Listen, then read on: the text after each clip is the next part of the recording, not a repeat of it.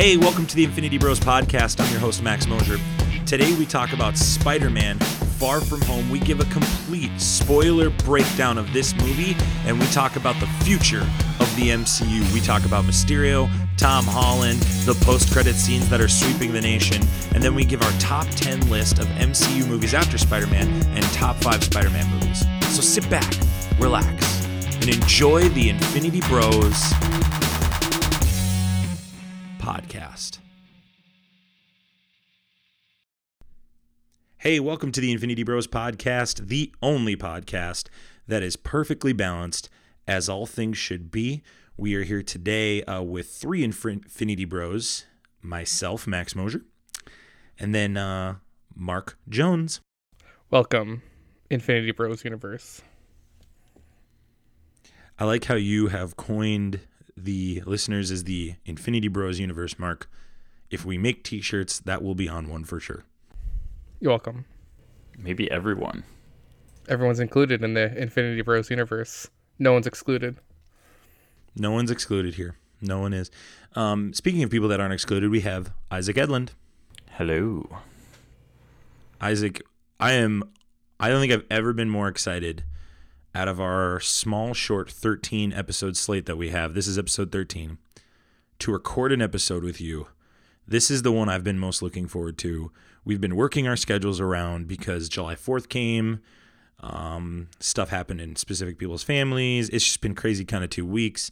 And one of my non-negotiables I said was we are not recording without Isaac Edlund. Big deal. I very much appreciate that because I would be very, very sad if I missed out on this episode. Yeah, for sure. You had a pretty amazing week last week. Your wife finally had a baby. Yes, she did. We had our second daughter last Monday. Name is Solvi, and she's beautiful. And I was already weak in the knees for my first daughter, and the second one is going to be a week old tomorrow. She's already got me wrapped around her little finger, so fantastic. So, yep, it's gonna be a rough 18 years in the house here at the Edlund household. I'm gonna be like crying at every single movie. Just teaching my girls how to be emotional. It's gonna be great. I won't have to do that with any of my future children because I'm so emotional already that I just feel bad for any children I have. I feel bad for them too, Mark, so it's fine. Oh man. Thanks, guys. Oh man, that's funny. Isaac, you're on paternity leave right now. How is paternity leave treating you? It is fantastic. My wife is like 100 times happier now that she's not pregnant anymore. So she's happy. I'm happy I don't have to go to work. I'm playing video games a ton and just chilling with my daughters. It's like the best time ever. So I'm having a great couple weeks. Good for you, man. Good for you. Soak it up. Eat it up. Enjoy the time. Mm-hmm. Because work's going to come back real quick. Real quick. Unfortunately. Mark, how was your July 4th, man? I was pretty lit. Spent most of the time on a plane going to Arizona for a wedding. How it was for our friend Elliot. Yeah, Elliot Weens got married. Congrats, Elliot. Way to go. Yeah, how was the wedding? It was really great, and the reception was even better. We got to witness Robert Smarnick ask a woman of his age to dance with him. Wow. Did she say yes? She did. She got up and danced with him. Impressive. Very good. It's shocking, I know. That might be shocking to most of the Infinity Bros universe, but it happened. Yeah, the Infinity Bros universe needs to know that Rob from Montana danced with a girl. That he asked to dance with her. That's initiative. Great job, Robert. Way to go. Good on you, Robert. Good on you. Well, you probably saw in our title that this is a Spider-Man Far From Home related episode. We are talking all things Spider-Man, top to bottom. This episode will be filled with extreme spoilers. All spoilers. We will be spoiling this movie up and down the entire episode. Extreme. So if this is your first time listening to our show, we want to give you a spoiler warning right now. This is Prepare yourself. an Infinity Bros. Prepare yourself. Spoiler. Warning. This also may be your first time listening to us, and we're going to use a specific rating scale to measure and rate our ideas and thoughts of this movie.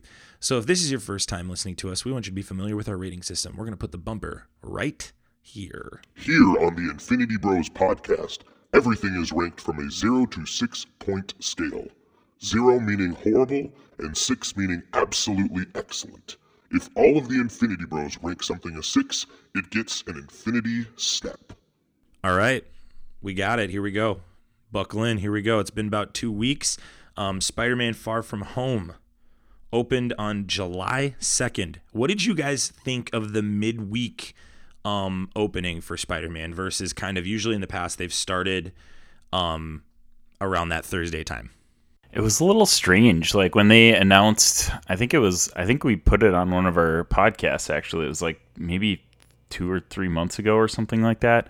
They announced that it was going to come out on July 2nd, Tuesday, instead of, I think it was July 5th, Friday. It was the original release date.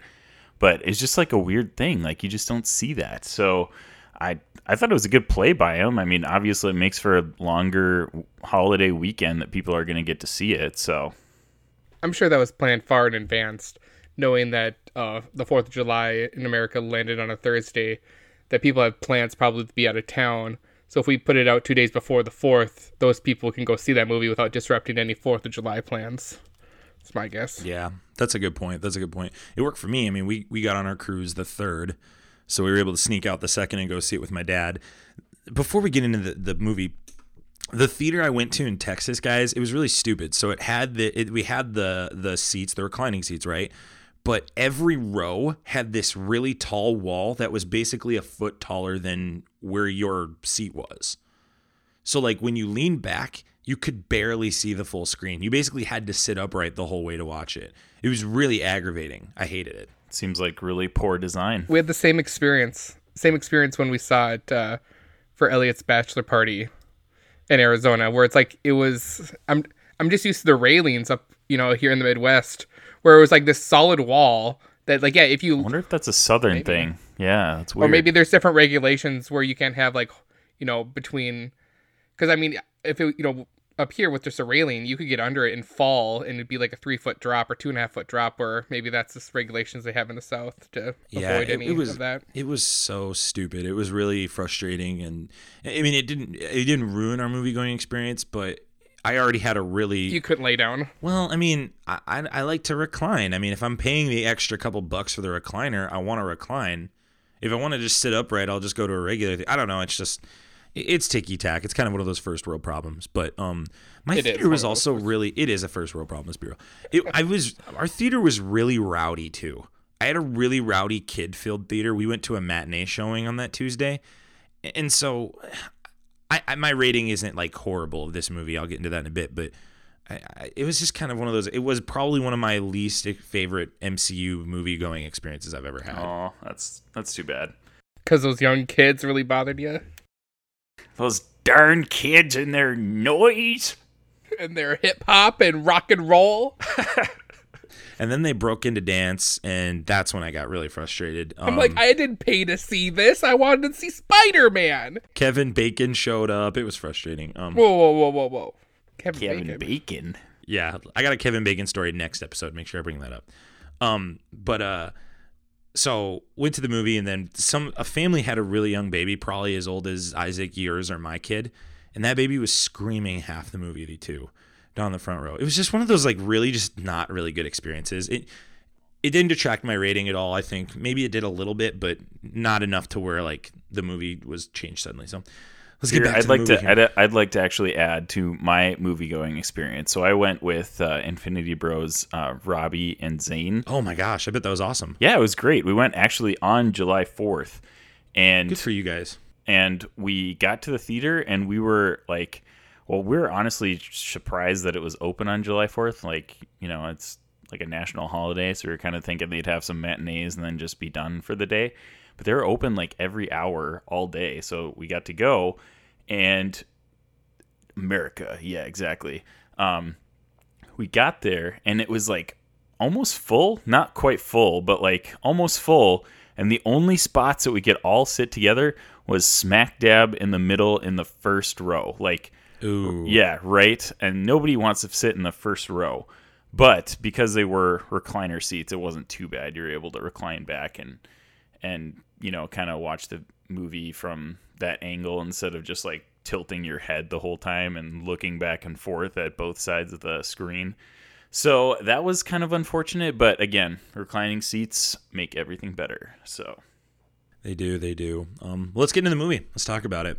I think our audience has waited long enough. do it. This movie was directed by John Watts. He returns. He did the first one, did a really great job. The writers were Chris McKenna, and screenplay was written by Eric Summers. This movie stars Tom Holland, Samuel L. Jackson, Jake Gyllenhaal, Marissa Tomei, Jon Favreau, Zendaya, Jacob Batalon, Tony Revolori, and Martin Starr, J.B. Smoove, Colby Smulders, and I think that's all the known characters at the top of my head as well. I'll read the synopsis and then we'll get into it. Following the events of Avengers Endgame, Spider-Man must step up to take on new threats in a world that has changed forever. Its Rotten Tomatoes score is... I had it a second ago. Doggone it, I'm sorry. I know the audience score was really high. I think it was at like 96%. Well, I think people just love their Spider-Man. I don't think the Rotten Tomatoes score is too far behind either. Rotten Tomatoes... It was like 90. It was a 90% even. It is officially certified fresh. Suck it, Mark. And the audience score is 96%. Mark, what is your rating and thoughts initially? And we'll break down plots and talk a little more in detail afterwards, but this is your last spoiler warning before we dive full in. Mark, give us your rating and your thoughts. I would give it two separate ratings. As an MCU movie, I would give it probably a 4, in my opinion. But as a high school like vacation movie, I thought it was like a 5.5. When you really break it down, it really flowed like a high school movie. And I thought that was fun. I don't know. That's how I think about it. But I think overall it had a lot of action, had a lot of twists. It you know made me think of M. Night Shyamalan. Like, ooh, what a twist at some points. And I want more Jake Gyllenhaal. Just shove Jake Gyllenhaal in my life, down my throat, and that's all I want. More Jake Gyllenhaal. And then Mark, you just like to be like a barrier breaker on the Infinity Bros. You're like, oh, I'm going to put like 8 movies in my top 5. Oh, I'm going to do 2 separate ratings for my Spider-Man movie rating. Yeah, it's kind of a crock, but that's how Mark's been lately, so it's like, whatever. I mean, just whatever. We'll give it a 4. Yeah, I gotta ruffle the feathers of the Infinity Bros. Infinity Bros universe. Yeah, it's fine. It's whatever. At this point, I'm used to it. It's whatever. So, this movie has grossed up to this point tonight. We're recording in the night of July 15th. It's grossed $847 million. Isaac, before you get into your rating, if this movie did not make $1 billion worldwide, which it will, Sony had the opportunity to get out of its MCU contract. What is your rating of this movie? And do you think that Sony is going to be getting out of their contract? I rate this movie a 5. And no, I don't think Sony will be getting out of their contract because I think it's going to make $1 billion. But also, I was hearing a lot of things, and this is me not being quite as prepared as I probably should have been. I heard that, and I heard a lot of things that were saying it was just a rumor and that it wasn't true. So I don't know like what the contract is. I don't know all the details of all that. So either way, it's going to make $1 billion. So I don't think it matters. But it was a great movie. As most of you know, I am a huge Spider-Man fan. So just about any Spider-Man movie, I'm going to rate pretty high. Even the ones that are, I would say a little more on the shoddy side, the Amazing Spider-Man 2. I still really enjoy those movies and would rewatch them, own them. Tom Holland is a great Spider-Man. Jake Gyllenhaal is one of my favorite villains of all time as Mysterio. I echo Mark, just give me more Jake Gyllenhaal in the MCU. I want it all. So he was fantastic. I felt like he stole the show in this movie, honestly. He's what bumps this movie from maybe even like a 4 to a 5, in my opinion. It brought it over Homecoming, in my opinion. And we'll talk about it later. But I still have a couple Spider-Man movies in my Spider-Man ranking over this movie. But overall, fantastic movie. Great lighthearted follow-up to Endgame. And it really intrigues you for what is going to happen next in the MCU. Yeah, I mean, I'm really surprised. Our ratings are all pretty similar. I give this movie a 5 out of 6. I was kind of worried that I'd be the wet blanket coming into this episode with a 5 out of 6. This is the movie that Marvel... I'm really glad this is the movie that ends Phase 3. I think that was a really wise decision to call this that. I think it's a good... Is it epilogue or prologue? What comes after this story on that one? Epilogue. Epilogue. Yeah, this is a perfect epilogue for the MCU. A great tease into what's coming for years, and we're going to talk on the back end of the show about what happened at the after credits stuff. But for years, I have been wondering, what do you do after Avengers Endgame? And I finally feel like after this movie, we have an answer and we have hope of that. And it doesn't feel like a Star Wars series that has 3 really great movies and then really tails off afterwards. It doesn't feel like a Lord of the Rings series that brings The Hobbit and then just doesn't do as well. It doesn't feel like these kind of movie franchise series that kind of trail off. It feels like this series might be able to actually keep going, and we might actually have legitimate seasons of a TV movie almost. I digress. Tom Holland is, in my opinion, the best Spider-Man of all time. He earned it this movie.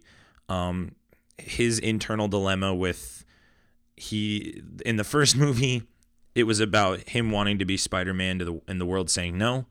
And this one was about the world saying they want him to be Spider-Man and he was saying no. And I really, really liked that. And I like how they've kind of transformed the Uncle Ben character into Tony Stark. I really, really liked Mysterio as well. I don't think Mysterio was as amazing as a lot of critics and maybe you guys are alluding to. And that's just because like the monologue scene after he gives him the glasses is kind of a little campy and cheesy. It works though because it's Gyllenhaal. I think Zendaya and Peter and Tom Holland, I'm irate after that first post-credit scene because we're not going to get to watch those two unless they do something crazy. We're not going to get to watch those two really work that relationship out of her hiding his identity. I love their relationship. I love his friends. I love everybody around him. I love the additions of J.B. Smoove and Gilfoy from Silicon Valley. I just love all these characters that are surrounding him. I really like his universe more and more as I talk about this movie. And I give it a 5 out of 6. I have a couple nitpicks of the movie. I think one of the nitpicks I give is, and I heard this on I was trying to figure out a way to articulate this, and I heard this idea from Pop Culture Leftovers, and I really love this. So I'm kind of, I think, stealing their bit a little bit on this, but I feel like this movie suffered from over MCU interwovenness.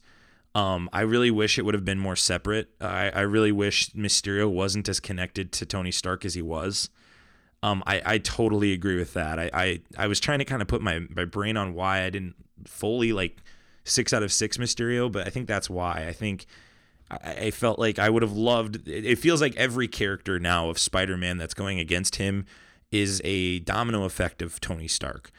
And I get that the MCU is kind of an overall domino effect of his decision making, but I would love to see in the next one, and we'll talk about the next one, a villain that is really geared more towards Peter Parker and his story. Nonetheless, great flick, and I'm looking forward to talking about this. It's been a long week and a half not sharing because we don't talk about it. We limit ourselves. We don't talk about it in our chat, and so that's why I have a lot of ramblings and thoughts on this. It is quite unfortunate, and Infinity Bro Jarrett has not actually seen it yet, so we've been refraining from talking about it for his sake as well. Yeah, so. We can't even share memes or anything. It's wild. There's so many memes I've been seeing that I'm I want to share this, but I can't. So, those are our initial ratings. We're gonna kind of break this into 4 different spots. We're going to talk about our thoughts on the post-snap blip. We're going to talk about Mysterio as a villain. We're going to talk about the progression of Spider-Man, the future of Spider-Man. Where do we think Peter Parker's story arc is going with his characters? And then we will get into our post-credit talks, as well as a reality stone segment at the end where I will talk about what I think the MCU is doing and what I think has already been set in stone as early as the second Avengers movie that I think they've been doing, and I think they've been doing it under our nose. So, but guys, the blip, we got to see the blip right out the gate. What did you guys think of the blip and how they explained it? And what do you think about this world that Marvel has constructed and reconstructed now that Tony Stark has reversed the snap? Most of you Infinity Bros universe are probably also MCU fans. There's a difference between the snap and the blip. So the snap is when Thanos snaps and half the universe population is gone. They fade into ashes. It's Infinity War. And then the blip is when the Hulk tries on our Iron Man version of the Infinity Gauntlet. He snaps and then everybody comes back. So they made that distinction, maybe a couple days after Spider-Man Far From Home came out. And they mention, obviously, they call it the blip in the first sequence in Far From Home. And right away, I kind of was not mad about it, but I was just kind of like, wow, irritated, I guess. Like, it was just not super necessary. They're kind of poking fun at it and stuff like that. But then as the movie played on, I actually was fine with it because they did that so they could move on and just make it a Spider-Man movie and not this is a blip movie. Like this is about what happens after everybody comes back. Instead, they just kind of pushed it away and said, hey, this is what happened. We're not going to focus on it. We're going to focus on Spider-Man. So as the movie went on, I was actually fine with that kind of playing out. Mark, what'd you think of the blip? Obviously, they had to talk about it as it was the first MCU movie afterwards. I mean, I didn't mind it. I thought it was kind of funny when they showed, the marching band spawning, during a basketball game. But then more I thought about it, it's like there's people who blipped back, that were flying in a plane that just fell to their death, or in a road getting crushed, or like how many deaths were caused. Yeah, do you think they were in the plane? So do you think if the plane landed, they went back in the landed plane? I thought about that today. Yeah, did they respawn back in the plane, or did they respawn back in the air? I like. Well, that's what it is. Whatever. Yeah. I bet they respawned back in the plane. Yeah. Maybe they didn't, and they fell 30,000 feet to their death. And and there's people in the plane and they're sitting on somebody's lap all of a sudden. So that would be a little freaky as well. I loved Martin Starr when he said his wife was doing a fake blip of him. I thought that was hilarious. Oh my goodness. She just actually laughed. It was hilarious. And then the bit where Flash is drinking, because on his card it says he's over 21 because it's been 5 years, but he's still 16, and MJ is going after him. How do you think they solve that? Because it's technically his birth year would be right, but do they do a whole registration? Hey, you blip, so technically we gotta bump your age up properly. Well, or it's been 8 months since it happened, so I wonder if the government just hasn't caught up with it and they're just kind of letting the old IDs go. But I mean, it seems like something that could be solved. And the other thing is too is you wonder if it's in the process of happening and some of these people have done it already and maybe he was just using a fake ID, Could be. I thought that part was hilarious. What did you think also the opening sequence of the PowerPoint, and then right away you think it's an actual montage, and then the pictures just start getting blurrier and blurrier, and then all of a sudden you see, I think it's the one of Vision, and it has the Getty images across. Oh gosh, and it's oh my gosh, this is PowerPoint. This is hilarious. That was a perfect way to open the movie. It was so funny. It was really great to feel. You felt the deaths when you watched it, didn't you? I felt it. Oh yeah, it definitely. It hurt to watch. It really hurt to watch. But then it's they really made a great joke out of it. I thought it was really smooth. I thought the transition from Endgame to this movie was really smooth because that was really interesting. That plays here your mention earlier, Mark, that this was a really good high school movie. Like, Yes. this is like what I remember high school being like, this opening montage. And just the interactions between all of Peter and his friends is just like so high school. And it was hilarious to think back to that. Yeah, we get that. That's pretty sweet. What did you guys think of his friend group? I know we had the one friend who was trying to hit on MJ the whole way, and he got to sit with her, and that all happened. What did you think of his friend group and then Ned falling in love 5 minutes into the movie? I think that's what kind of fed to it being kind of a good high school movie where, like, in high school, everything just moved fast. And, of course, Ned was going to go in there being like, oh, we're going to be bachelors for the Europe trip. And then, by mistake, falls, gets a thing going with, what's her name? Betty Brant. Yeah, Betty.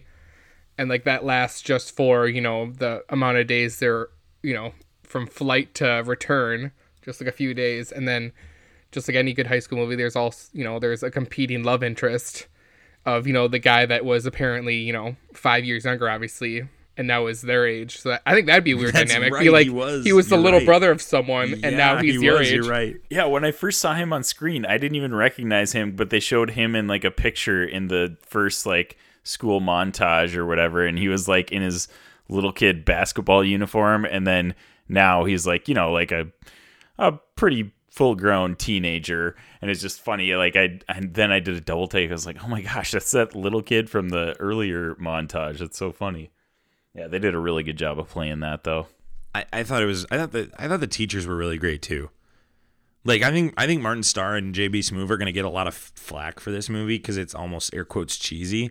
But I thought It's totally cheesy, but it's JB hilarious. Smoove's line about like, oh, me being a man of science, I'd blame this on witches Yeah, or witchcraft or something like so that. good. the whole movie he's blaming witchcraft. Yep. I'm a It was man of brilliant. science. Yeah, and I loved how they just would always Shield or Mysterio's crew would constantly be pushing them in a certain direction, and the teachers would just roll with it. It was like they're We've been so, upgraded. Yeah, they just totally go with it. Yeah. Yeah, they totally roll with it. They don't even think about it, and they're just on this European trip. And what school sends a bunch of guys and girls with 2 men? Yeah, right. Yeah, that doesn't happen. And the whole trip is just so loose. They're just like, a bunch of high school kids in Europe. Go do whatever you want. All right. See ya. Seriously. Well, it's the Marvel universe, so anything can happen. It's the Marvel Cinematic Universe, not to be confused with the Infinity Bros universe. Mr. Harrington, I believe is his name. I think we talked about it in the group chat a while ago, but he's actually in the Hulk. He's like one of the lab techs in the Incredible Hulk. Just a little interesting MCU snippet. Is he the same person, or is he just the actor? Like plays? he's the same character. Yeah, he's the same guy Oh. and plays the same character. Oh. It's kind of a cool little retcon. It's not even a retcon because he was actually in it, but it's cool. Cool little snippet. Here's another crazy thing. So Peter Billingsley, who plays he plays the Christmas Story. he is the kid from Christmas Story. He plays the scientist that was operating the drones for Mysterio. Dude, I heard And that also gets after the fact. yelled at after I by watched Obadiah- it. That was cool. Yeah. Obadiah Stane. I was really floored by that part of this movie, how literally that guy was pulled from Iron Man 1. And I guess he's a really good buddy of Favreau, and Favreau's obviously really invested in this movie. So they got him back, and it's like, dude, they are going to keep doing this. They're going to keep referencing those Iron Man movies till this thing dies, and I don't think it ever is going to die. I just thought that was really fascinating that he was in it too. What did you? Ned was really great. What do you guys think of Zendaya? Do you think, is she your Mary Jane? I mean, it's her and Kirsten Dunst. Is she your Mary Jane? Well, at I'm least gonna she's go not ahead Nick. 'cause I do At least have she's not some- Nick Fury's daughter. Yeah, that did come out.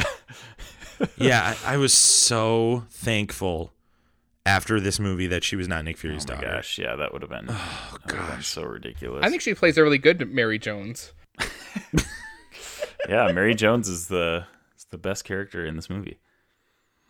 I will say though, like in the first movie, in Homecoming, she bugged me a little bit because she just like they played her off as just she kind of knew all the answers and was just like, I don't know, cocky about it a little bit, and that's just her character, and so she just annoyed me in the first one. In this one, I feel like she redeemed herself in my eyes. I felt like she was a lot better in this movie than in Homecoming. And yeah, she's not your traditional MJ from the comics, or even, a little bit from Spider-Man, the original trilogy, but she's doing a different play, and I think it'll be cool. They're just doing a whole different take on Spider-Man in general in the MCU. So I think it'll be fine, and she did a really great job in this movie. Props to her for winning me over from Homecoming. I think they kind of made you go back to the first Spider-Man Homecoming and realize, okay, this is a story building on itself. Like, now her decisions in the first one make way more sense. She's a person who always wants to tell the truth. She's really socially awkward. And I think Zendaya plays this really well. I think I really love the chemistry that her and Tom Holland have in this movie. I think those two together and this is, again, we'll get into the post-credit scenes later, but I was like, it hurt, that first post-credit scene, to watch that, because I was like, oh my gosh, we may not get, in my image, the iconic image of Spider-Man is Spider-Man coming back to his house and Mary Jane in the Spider-Man white t-shirt, with his little face on it. And him basically just talking about his crazy day and them trying to be a normal couple, and she has to hide this. And I was like, man, we may not get that here. That may never happen. And I feel like there's such good chemistry there between these two that I really hope I'm really excited to see where they go with Spider-Man. But man, if that is a really, really deep cut for this relationship. Mark, what do you think of Zendaya in this? I think she's good. I mean, if you're okay with the appropriation of redheaded characters in all of Hollywood, then I think you're fine. So your frustration is that she's not a redhead. No, yeah. But I think she's great. I think she plays, I think her and Tom Holland are they're really good at feeding off each other, it seems like. And I think that's what makes their relationship so good. Yeah, I'd agree with that. In this one, Happy Hogan and May Parker have a thing. The relationship I've been waiting for. Yeah, what did you think of this relationship? I wanted it from day one. No, you did not. From the moment they had eyes for each other. They came out. Yes. Because that's when we kind of saw that it was happening. I felt by like the end of this movie when, Peter has to sit down with both of them and she calls it like a summer fling, and then Happy talks about it getting more serious. I think that gave credence to maybe Aunt May's not really over Uncle Ben yet. Do you think about that?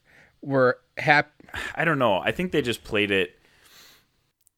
They just made it seem so like flippant, I guess. And at the end, and maybe that's right. And if that's the case, then I'm all for that, because I just don't like how they have not even.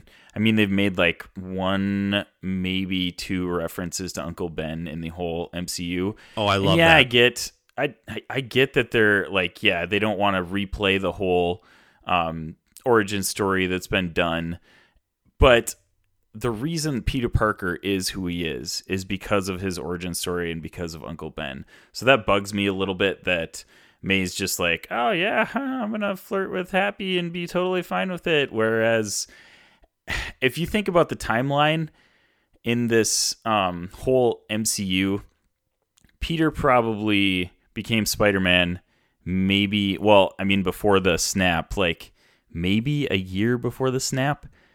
And everybody knows that in his origin story, Uncle Ben, he thinks Uncle Ben dies because of him, and he becomes Spider-Man because of that. So it just bugs me that they aren't even referencing it. It just, like, yeah, you don't have to replay the whole origin story, but at least show us that Tom Holland or Peter Parker is like, he still like remembers Uncle Ben. Like, yeah, the suitcase is Uncle Ben's. Yeah, the suitcase was Uncle Ben's. He didn't mention Uncle Ben once in the whole movie, and I think he mentioned him once in Homecoming, if I recall right. So it's like, what is he supposed to go up to everyone and be like, "Hey, my uncle died a few years ago, and I'm really sad about it"? Like, what? No, and I'm not saying you have to redo the but whole I think, origin like what you story, said, but that's the if reason everyone he knows is the Spider-Man. origin story. yeah, I get that, but if everyone knows he's his origin story, then why do we need to keep bringing it up? We always know that. And then maybe with the whole MCU thing, they want the audience and the story to lead to like what kind of Max said is like Tony Stark's the Uncle Ben in this movie where he sacrifices himself. Yeah, I still don't like that, and that's probably just my Spider-Man fan coming out. I think Isaac, you got to get over it. I think Marvel has nope. I'm not going to get over it. Get over it. Nope. I think you need to refuse. You need to call your local rep and tell him about it, and hopefully your local rep can talk to Kevin Feige to help you deal with it. We need to have an overnight call-a-thon to get some fundraising for this, Isaac, because you're really frustrated. No, I think unfortunately for you, Isaac, I like it, but I think for you, and maybe this kind of ties into what I was saying at the beginning of the show, is this is another kind of weave being thread into the MCU that almost is maybe too much. I think that Uncle Ben's part of it, obviously. They've referenced him, and everybody's acknowledging that. But I think Marvel is saying, nope, Tony Stark is the Uncle Ben. Tony Stark is our Uncle Ben. Tony Stark is who Tom Holland is going to be referencing internally in the third movie when he has a conversation with himself against Kraven or whoever he's going against. Iron Man will be the one that Spider-Man is referencing. And think of it like this.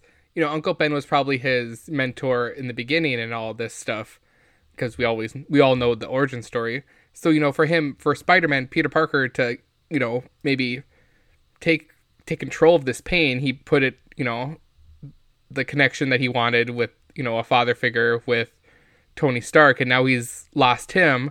I think that leads more into like how he's so easily just willing to give it to Mysterio during the movie, the glasses that he gets. Yeah, and I think that because he's looking for that. He's looking for that mentorship, and I think that's where Happy's going to take that role for him. Because at the end of the day, the dude's like supposed to be 15 or 16. I don't think there is going to be a mentor anymore. I think Mysterio showed Tom Holland he's on his own. I think he learned this movie he's on his own. I think, and Peter Parker knows. And I kind of hope that's how it is because me too. The whole character of Peter Parker, and granted, like how they had to bring him into the MCU, it just wasn't possible. But Peter Parker is, in general, a loner as Spider-Man. Like, yeah, he teams up with other teams. He's on the Avengers, but he hides his identity even from other superheroes for most of his career.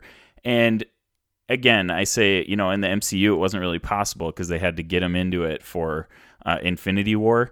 But I feel like Peter Parker has to find his own identity. He has to break off from all these other superheroes to really find out who he is as a superhero. And I really hope that's movie. Yeah, a little bit. Yeah, but I think he totally does that here. I think he goes to Happy thinking he's helping Happy goes. He's still using Iron Man's resources. I think he's in the next resources, he has to use them. They're the only resources he has. Yeah, but he didn't have those resources in the comics. He had his own resources. He had his smarts in the comics, and that was it. Well, this isn't the comics, Isaac. This is the MCU. Well, and the other thing on top of it too, just there's 2 points I'd like to add onto this. And this isn't a rebuttal, Isaac. This is just like stating the facts. Sony screwed all of this up. This is Sony's fault. Sony had the pieces to keep a Spider-Man universe going on its own, to do what you want. But I think that Spider-Man can only exist in the MCU as an Avenger. He really cannot, except for like 1 or 2 movies, and this is probably one of them, he cannot exist on his own without these other players. Like, even this movie, they reference so many Avengers in this movie. We'll probably have Kraven come after him and hunt him down because Kraven wants to hunt, humans, and he partners with Deadpool, and that's how Deadpool gets involved in the third movie. Nah, I don't think Deadpool's going to be in it, but I think to what you're saying, Isaac, personally, we've had 6-7 Spider-Man movies where he's been on his own. And he just was on his own this movie, and I just said before, like, I get why they're doing it this way, and they kind of had to. Like, there's just no other way. Like, if they had put his own solo movie out first, he wouldn't have been as involved. Like, I get why they're doing it. I just think but they did not have to. Sorry to cut you off. They did not have to reveal his identity at the end of this. No. Yeah, exactly. That's the thing. That's the big, like, and we maybe share that similarity is like.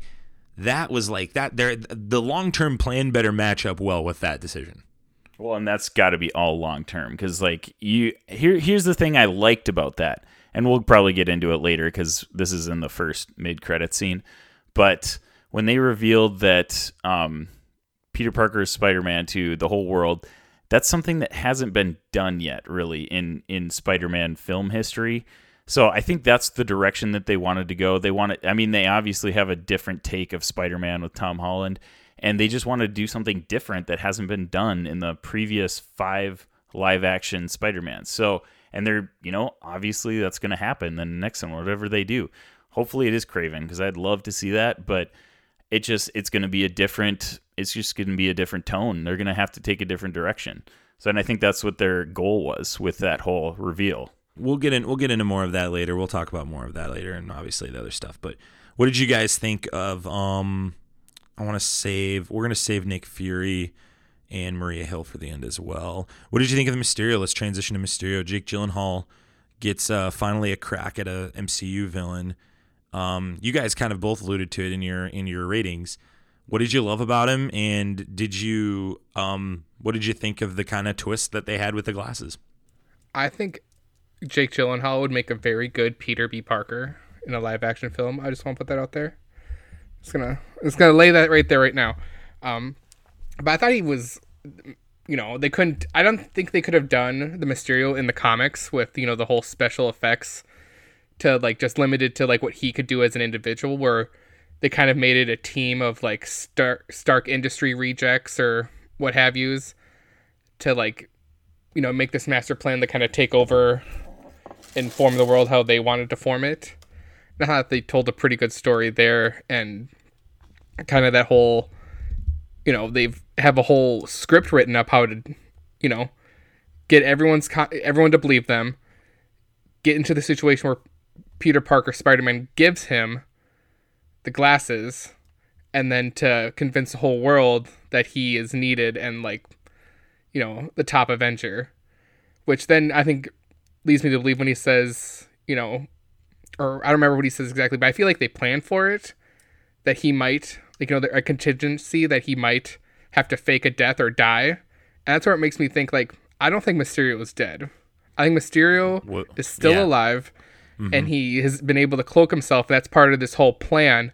And I think this is what's going to lead to maybe a Sinister Six movie, because if you think about it, you already got the Vulture, you got Scorpion, you got the Shocker, you got Mysterio. So now if you introduce Kraven and another character, you got 6 people. So by the 4th Spider-Man movie, you could do a Sinister Six, where it's literally just Spider-Man fighting off 6 dudes. And that maybe might be the coming of age movie when he goes into college. And maybe at the end of that movie, he runs into he gets a scholarship from, Harry Osborn or something. Boom. I just wrote 2 movies for MCU. You're welcome, Tony. You're welcome, Kevin Feige. No, I would agree, Mark. I don't think Mysterio's dead at all. I think because when Spider-Man looks in the glasses, he asks if there's any more illusions, and she says there are no more illusions. She doesn't explicitly say to him he's dead. Yeah.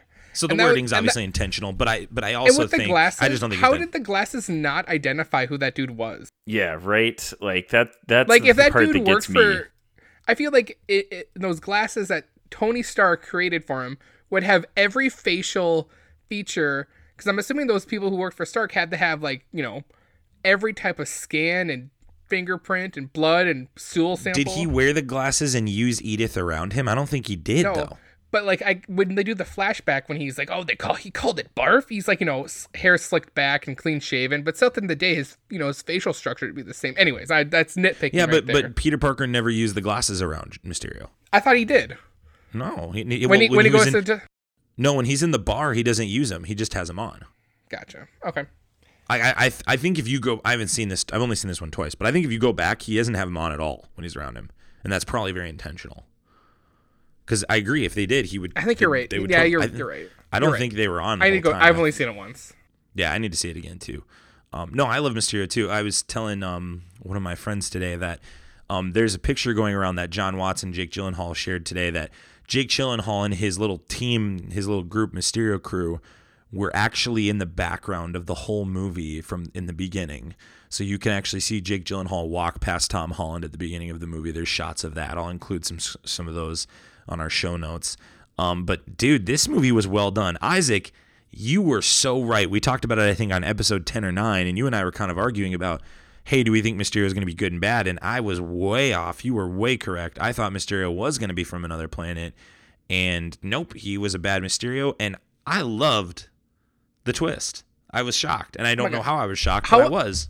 How little are you guys upset that there's no multiverse, really, when you think about it? Well, there still is. I mean, you go back to Doctor Strange, yeah.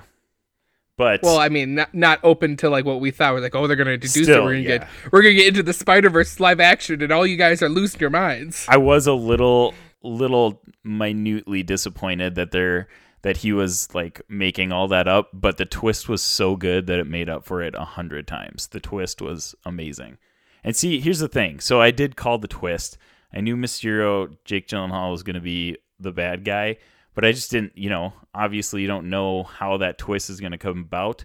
And it still like blew my mind when the twist came. It just was like so stinking good. And I was so pumped for it. So Jake Gyllenhaal, I think is a fantastic actor. And he is I think he'd be top 3 MCU villains for me. I'm trying to rank my villains in my head here. I think Thanos is probably still 1. I think Mysterio's 2. Like Mysterio, over Killmonger? Yeah, over Killmonger. Yep. Not for me, but I hear it. To go a little off topic. Oh, go on. Mysterio is so if you're a Spider-Man fan, you know who he is, but he's kind of like a B or a C-list Spider-Man villain even. He's not like, you don't think of Spider-Man villains and think Mysterio right away. You think the big guys like Doc Ock and Green Goblin. Speak for yourself, Isaac. Jeez. Hey, I love Mysterio. But hurting my feelings over here. I'm just saying, he's not a household name, like people that don't know comics probably didn't know Mysterio existed before this movie. I was just going to say that, Isaac. My dad leaned over during the movie and looks at me and goes, is Mysterio a bad guy? I think most people didn't know, and I think that really helped Gyllenhaal here.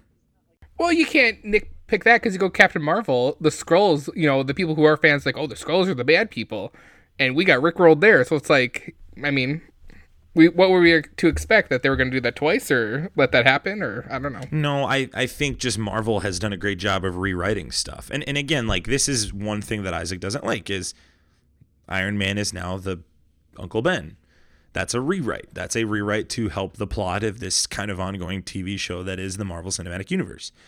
But Uncle Ben isn't like not existent in this MCU. He is. Well, do you know? I mean, there.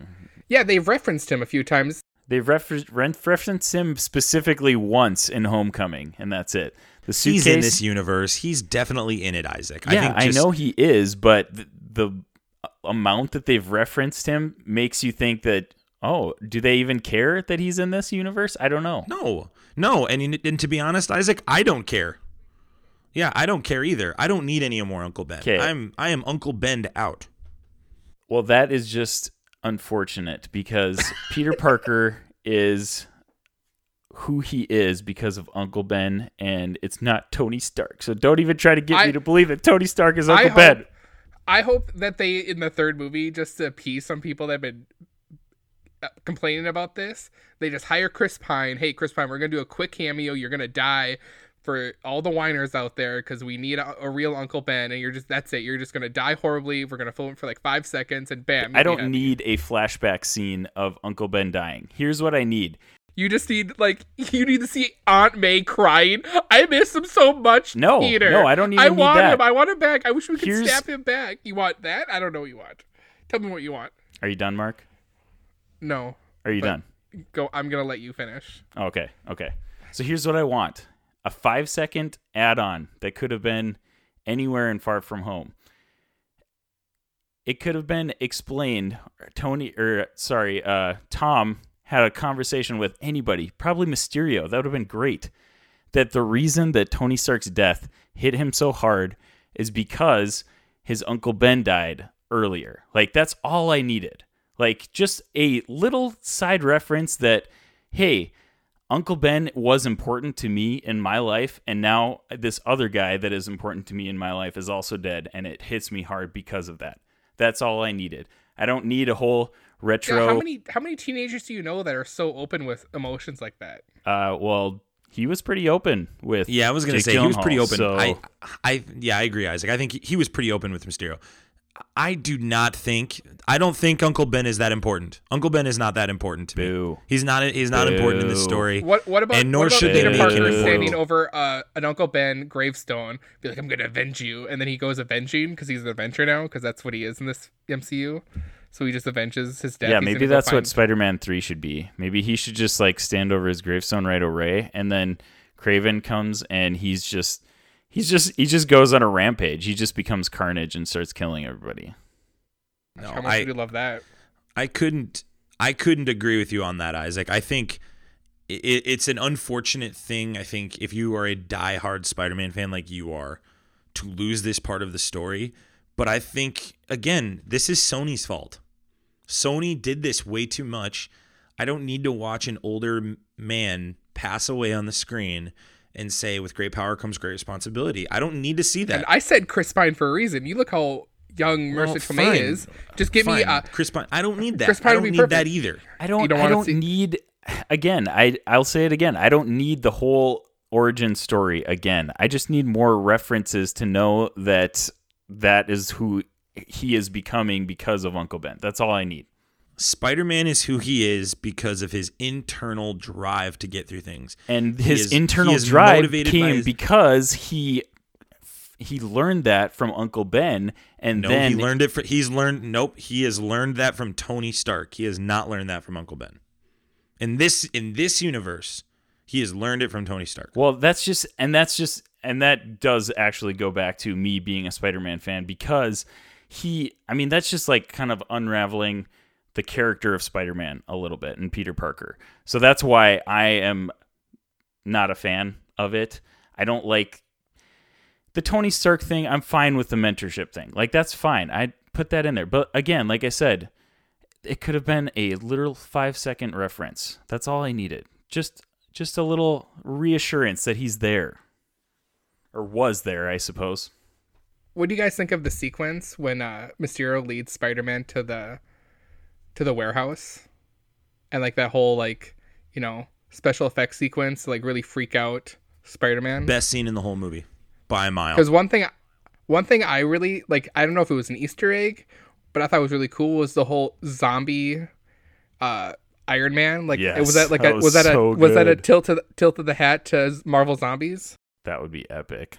Probably a little bit of that, but probably more of like what Isaac's talking about that Uncle Ben reference again, because we aren't getting Uncle Ben in this. Screw is you! I'm trying to switch this topic. No, Max no, just I'm not- brings I'm it not- back to whatever he wants. I'm really not trying to rip you, Isaac. I'm saying, like, the MCU is driving home that point with it, I think. And I don't like it. Yeah, that's fine. I don't agree. like it. I hear you. I hear you. I don't know if you're, like, wrong with that, Isaac. I'm just saying, like, that's just the reality of what they're doing. But no, getting to your topic, Mark, I agree. This scene was incredible. It was one of the, in Doctor Strange, when he first goes into, like, the multiverse, we talked about that earlier, Isaac. That scene, I remember watching this going, holy crap, they're pulling Kirby onto the screen here. And I really felt that way when watching this scene too. I've only felt that way a couple times. Like when Thanos snapped his finger, I felt like, whoa, they're pulling that straight from the page to the screen. And this really was one of those references to the comics that was so beautiful and well done. And I can't wait to see this movie a second or third time just so I can watch this scene. And I loved every second of Spider-Man getting his butt kicked. I was like so gut-wrenching for me. It felt, he's a kid, he's hopeless, and he's mentally getting worked over by this team of people, and then he gets hit by a train. Trying to control his Peter Tingle. Yeah. And I loved that at the end of this movie, that is what gets him out of the jam. And I love that they finally bring it in. Like, for years we've talked about, does he or does he not have spider sense? And he does indeed have spider sense, and he's able to use it he has effectively. Peter Tingle. That's what the MCU has told us it's called. Not a spider sense, it's a Peter Tingle. That was something that I was really bummed at. Yeah, fine. Call it a Peter Tingle, make it a joke. But at the end of the movie, call it Spider Sense, please. Well, I'm it's got to really be bummed that they didn't do that. Peter's got to call it Spider Sense because it's Aunt May who calls it a Peter Tingle, and so does Happy. Well, yeah. I mean, I was just referencing the movie in general. Like, Just like Peter's got to talk about Uncle Ben.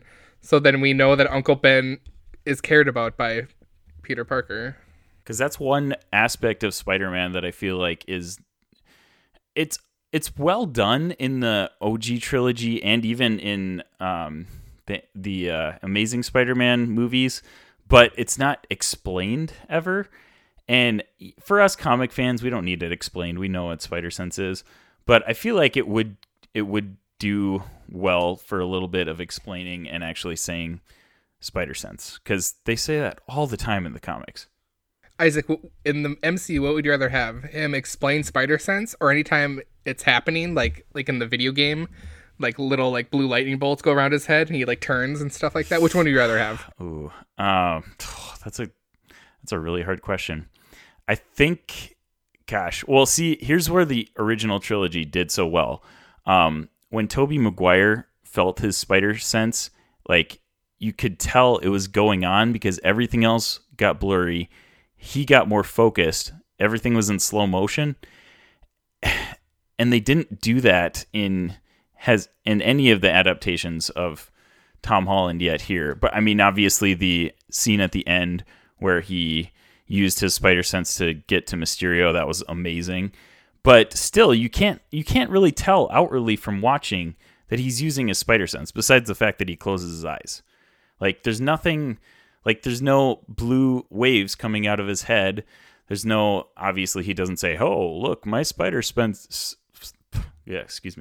my Spider Sense is activating. You know, he doesn't say it out loud, obviously. Would you like it if, like, omniscient voice, like, that they maybe spliced together from, just use, like, Stan Lee's voice, that he's using his Spider Sense? And then... Yes, if it's Stan Lee, then yes, I'll take it. Actually, that would be really interesting if they use that, because that would be kind of cool to see in like with like CGI these days and stuff like that, to have some waves or something come out of his head when he's using it. That'd be interesting.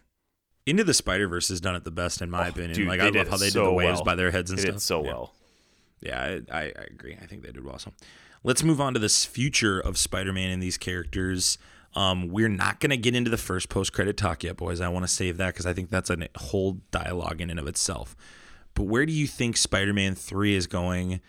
And we've kind of alluded to it already. Well, you know what? I guess we kind of have to, now that I think about it, we kind of have to include the first post-credit scene. So let's kind of interweave the conversation here. So let's get the first post-credit scene, big stingers out of the way. Isaac, I need to just give you a golf claps real quick. Thank you, MCU. Thank you, Kevin Feige. Thank you, my Lord and Savior, Jesus Christ. I do a pretty good job. I feel like you guys kind of razz me almost to the point where how much I read news articles or like rumors and stuff. And like I feel like I always know when stuff like this is coming. And this is the first time, like on our show, you brought it up that J.K. Simmons is at the premiere. And I'm like, what? And then I remember I texted you guys later that week. I said, guys, I think they're doing it. I think they're going to do it. And I think it's going to be a post-credit scene. And they did it. They brought back J. Jonah Jameson, played by J.K. Simmons.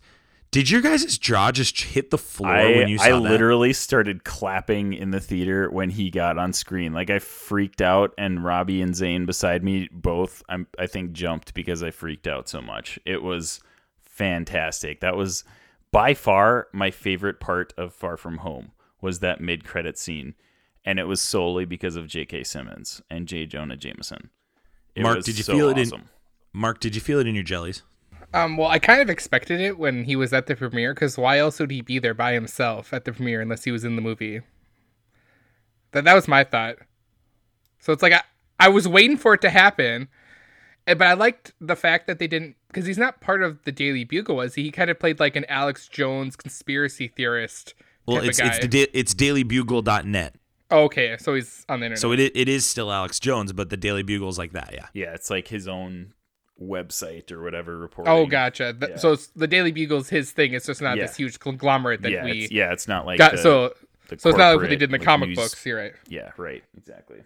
So is it going to be more like the video game then, Isaac, you think? Like how Dude, he goes on the airwaves? It kind of seemed like it, honestly. Like, he's a .NET guy. Like, he's going to be, probably on some podcasts, maybe on the radio. Like, it was almost drawing direct comparisons from what I I saw of it, and if that's what it's going to be, I'm all for it. Like the J. Jonah Jameson audio in Spider-Man PS4 is fantastic. Makes that game hilarious. I 6 out of 6 that game. And if you guys have heard any of our streams beforehand, it is a blast to play. And the J. Jonah Jameson quips, I'm trying to remember what they're called now. It's like his own like radio show that he has on the after he leaves the Daily Bugle, and he just rants the whole time. And you're just swinging through New York, and he's just ranting about Spider-Man the whole time, and it is so funny. So bringing J.K. Simmons back was like, honestly, I'm trying to think if they didn't bring him back, if it would knock down my rating a little bit. I think it might have, because the shock value, obviously, I think I had a little bit of an inkling too when he showed up at the premiere, like Mark said, but the just pure excitement that I got from seeing him in that J. Jonah Jameson role, I think probably bumped it up half Infinity Stone for me, for sure. It felt too good to be true, Isaac. Right, I know. That's why I was kind of... Honestly, I think that's why it flew under the radar a little bit. There's nobody really big reporting it. It was just like random Twitter accounts that had pictures from him at the premiere. It wasn't like any big news sites or IGN or any comic book blah blah blah sites or anything like that. It was just random people on Twitter. So that's why I kind of like took it with a grain of salt. I was like, I don't know.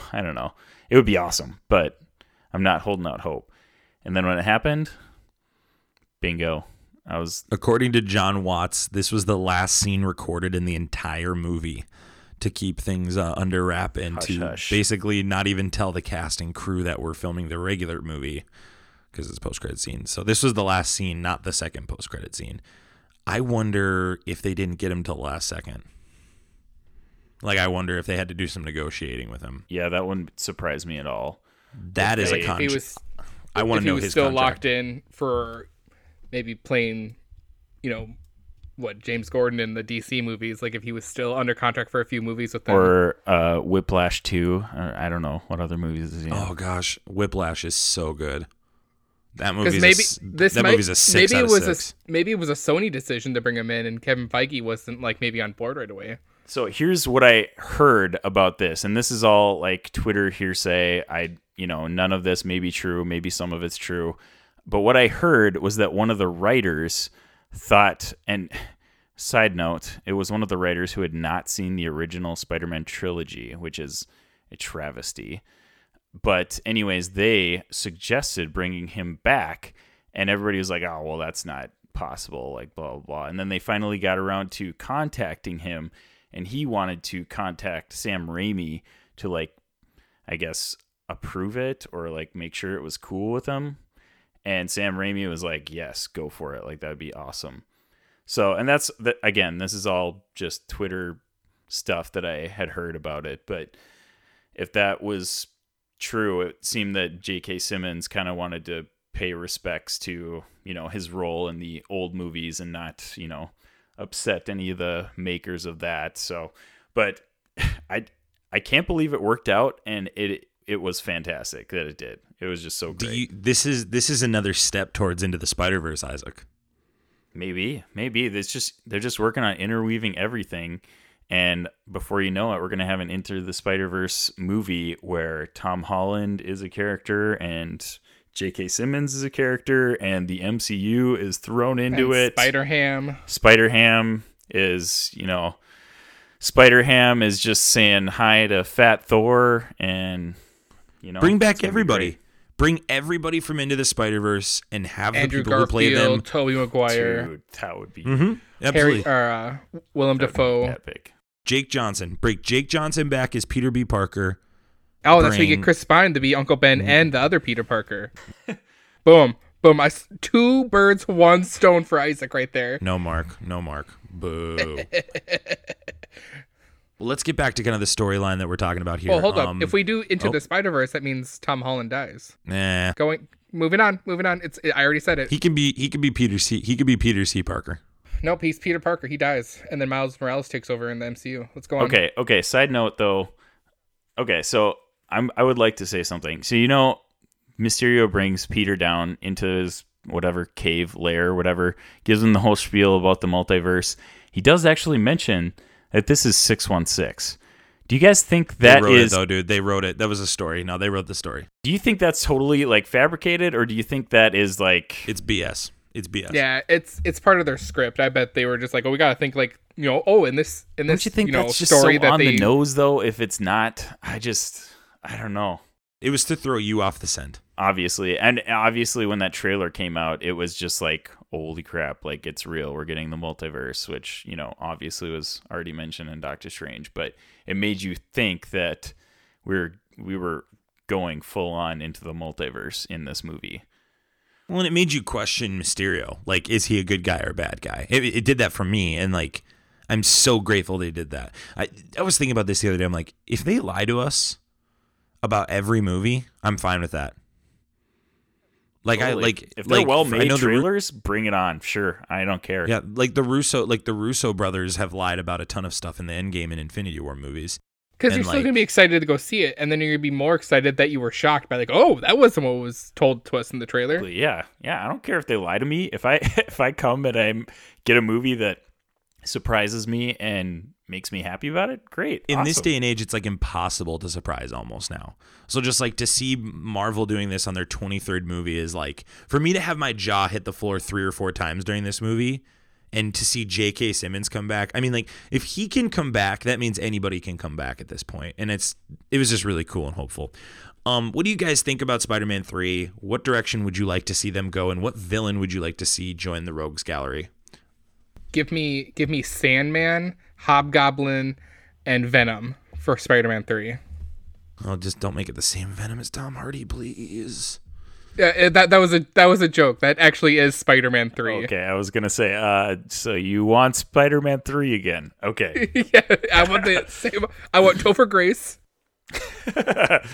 Bring her back. I honestly want. I think an easy transition to get to what Isaac wants, where it's just a Spider-Man who doesn't have, the Avengers-esque Spider-Man with him, where he's just in his suit and he's fighting some dude one-on-one, would be Kraven. I think Kraven would be a good story that you could be like, oh, Kraven now knows who Spider-Man is, and Kraven could be like, well, I'm done hunting game, I'm on to hunting humans, and he's like, you portray him as like a serial killer, and now he's killed enough people where he's like, I want to start killing superheroes. Mark, have you seen the theory from Boss Logic that Kraven is an exiled Wakandan?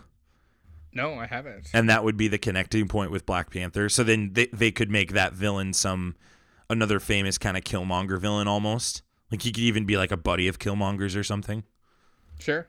That would be really sweet. And then you can get your little Shuri appearance in there too.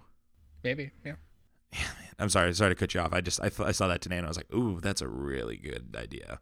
Because I just feel, because you could either do that, like if you just wanted, like I honestly would love to see Doc Ock or the Green Goblin, but I just don't think, like, I don't know what to say, like, man, I'm lost for words, but I just feel like they're too big of characters right now to introduce, even though I love them, unless you maybe you do two, you give me Kraven and you give us Doc Ock or something like that, and you save Osborn for when, it's Spider-Man goes to college, whatever. I think Kraven is the right play because he's a great villain and we haven't seen him in any film adaptation yet. And so they can do something new. They're already doing something new with, Peter Parker's identity being revealed. So why don't just go all out, get a new villain? I think I would like to see Norman Osborn introduced in the next one, but not as like the main villain. And I think he like gets introduced and we kind of find out that he's not a great guy. And by the end of it, you kind of see that he might be a big villain moving into further MCU movies. I think that'd be kind of cool to see. See, one of my favorite Spider-Man villains is Lizard. And I'm so sad that they did him so dirty in Amazing Spider-Man. I really wish they would do a good Lizard, but I don't think that's going to happen. So I guess I'd just go ahead and just throw all my marbles on Kraven. I think that would be awesome. I want to piggyback on you, Isaac, on this one. Yes, give us Kraven as like the main villain. Introduce us to Norman Osborn and Harry.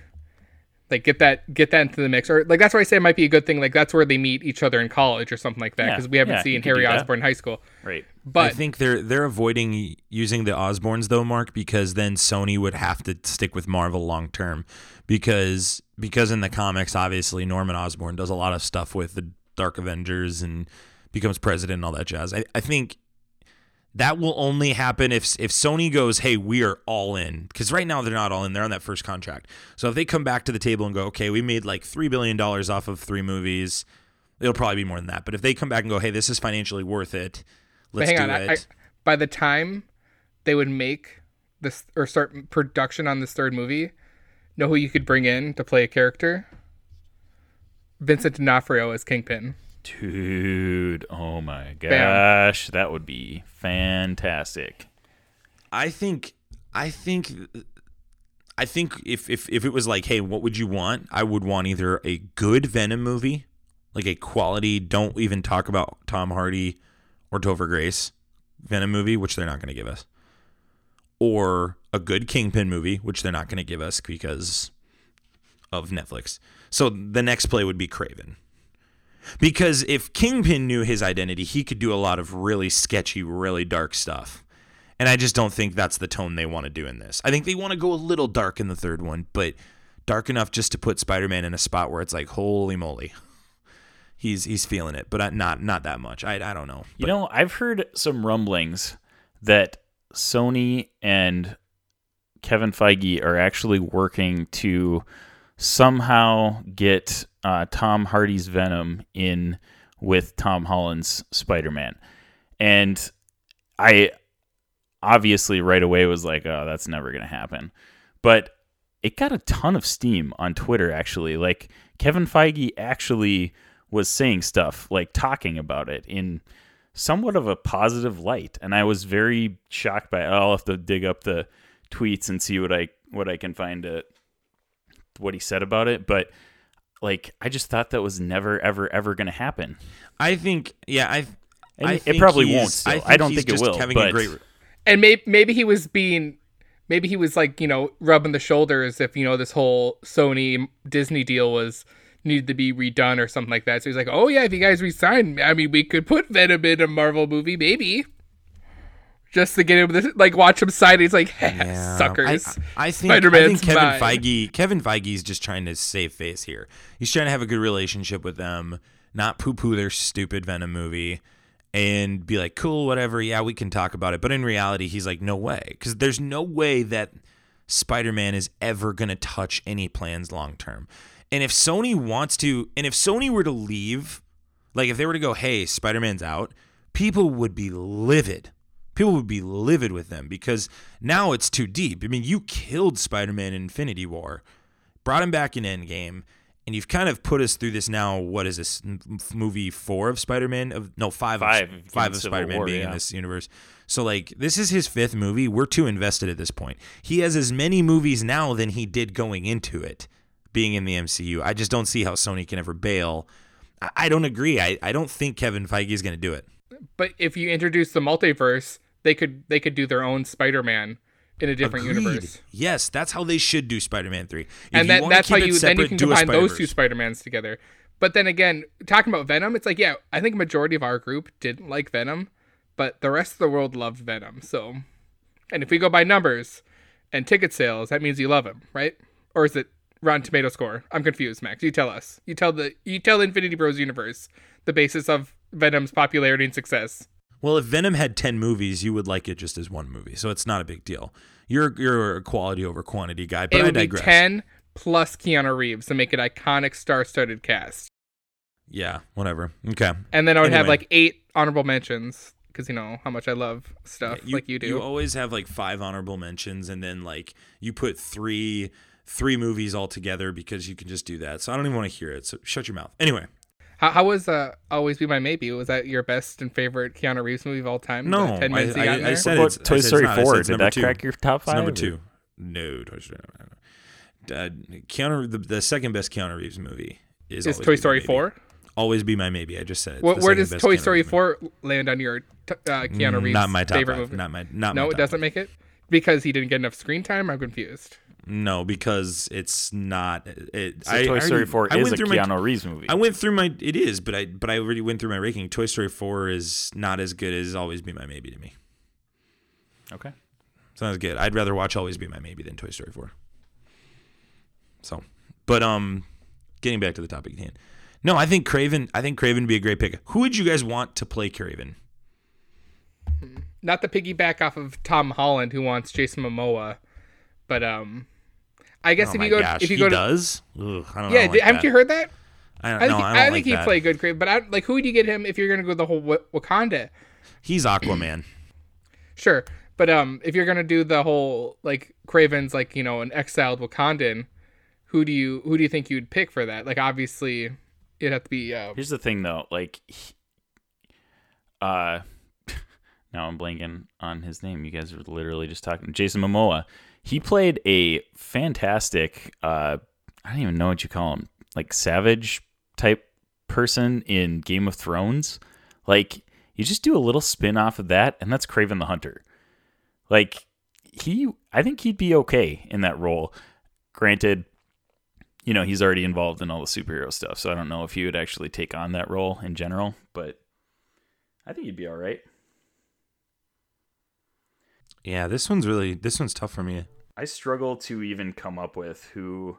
There's probably a ton of people that have like that's fan the thing. cast for it, but I don't have one just off the top of my head for him. I feel like if we're going Wakanda, like exile, and it's like a one-off, like he's gonna die because that's what they love to do is in these movies is kill the villain in a weekend's worth of time. Give me Idris Elba. Yeah. You know what I'm talking about. Idris Elba. If you're going to go that route. And then if you're not going to go that... that's right. My bad. But it doesn't matter. He can be two. I mean, you could be two. Damn, that's right. Okay, here's the one that I've heard on Twitter. Chris Pine. Give me Chris Pine. Chris Pine. Chris Pine is all of the characters that I haven't cast yet. Uncle Ben and Craven. And Mr. Fantastic. So here's the one that I've been hearing floating around on Twitter. Joe Manganiello. Joe Manganiello? Manganiello. Yeah, because he plays what's his name? He was gonna play he's in both League. Magic Mikes.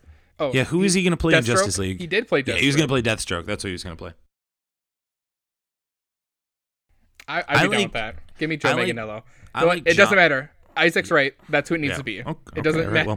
Well, I'm gonna get off then. I'm gonna get off then. Good night. Have a great night, guys. No, I actually like John Boyega. That would be a cool pick. Or Harold Perrineau from Lost. Which one is he? He's Michael. Oh, his son Walt. Okay.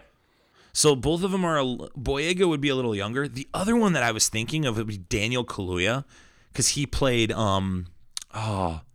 he was one of the guards that turned on T'Challa in Black Panther. Remember, he was the girlfriend of the boyfriend of Denai Guerrero's character. It would be cool if he changed his name to Kraven and to get back at the Avengers. He goes after Spider-Man. Hear me out. Rainn Wilson. I hate that, Mark. You gotta sell me on this because I hate it. Right out the gate, I hate it. I gotcha. I got you 3 things for you. 3. Yeah, Bears, hold on. Beats, and Battlestar Galactica. Bears, Beats, Battlestar Galactica. Here's actually a fan cast that I've heard several times on Twitter. Rainn Wilson as Doc Ock. I'd be in on that. I'd be in on that. Yeah, isn't that interesting? You don't think of him as a diabolical villain because he's in The Office he's hilarious, but I think he'd actually be okay. I don't hate that.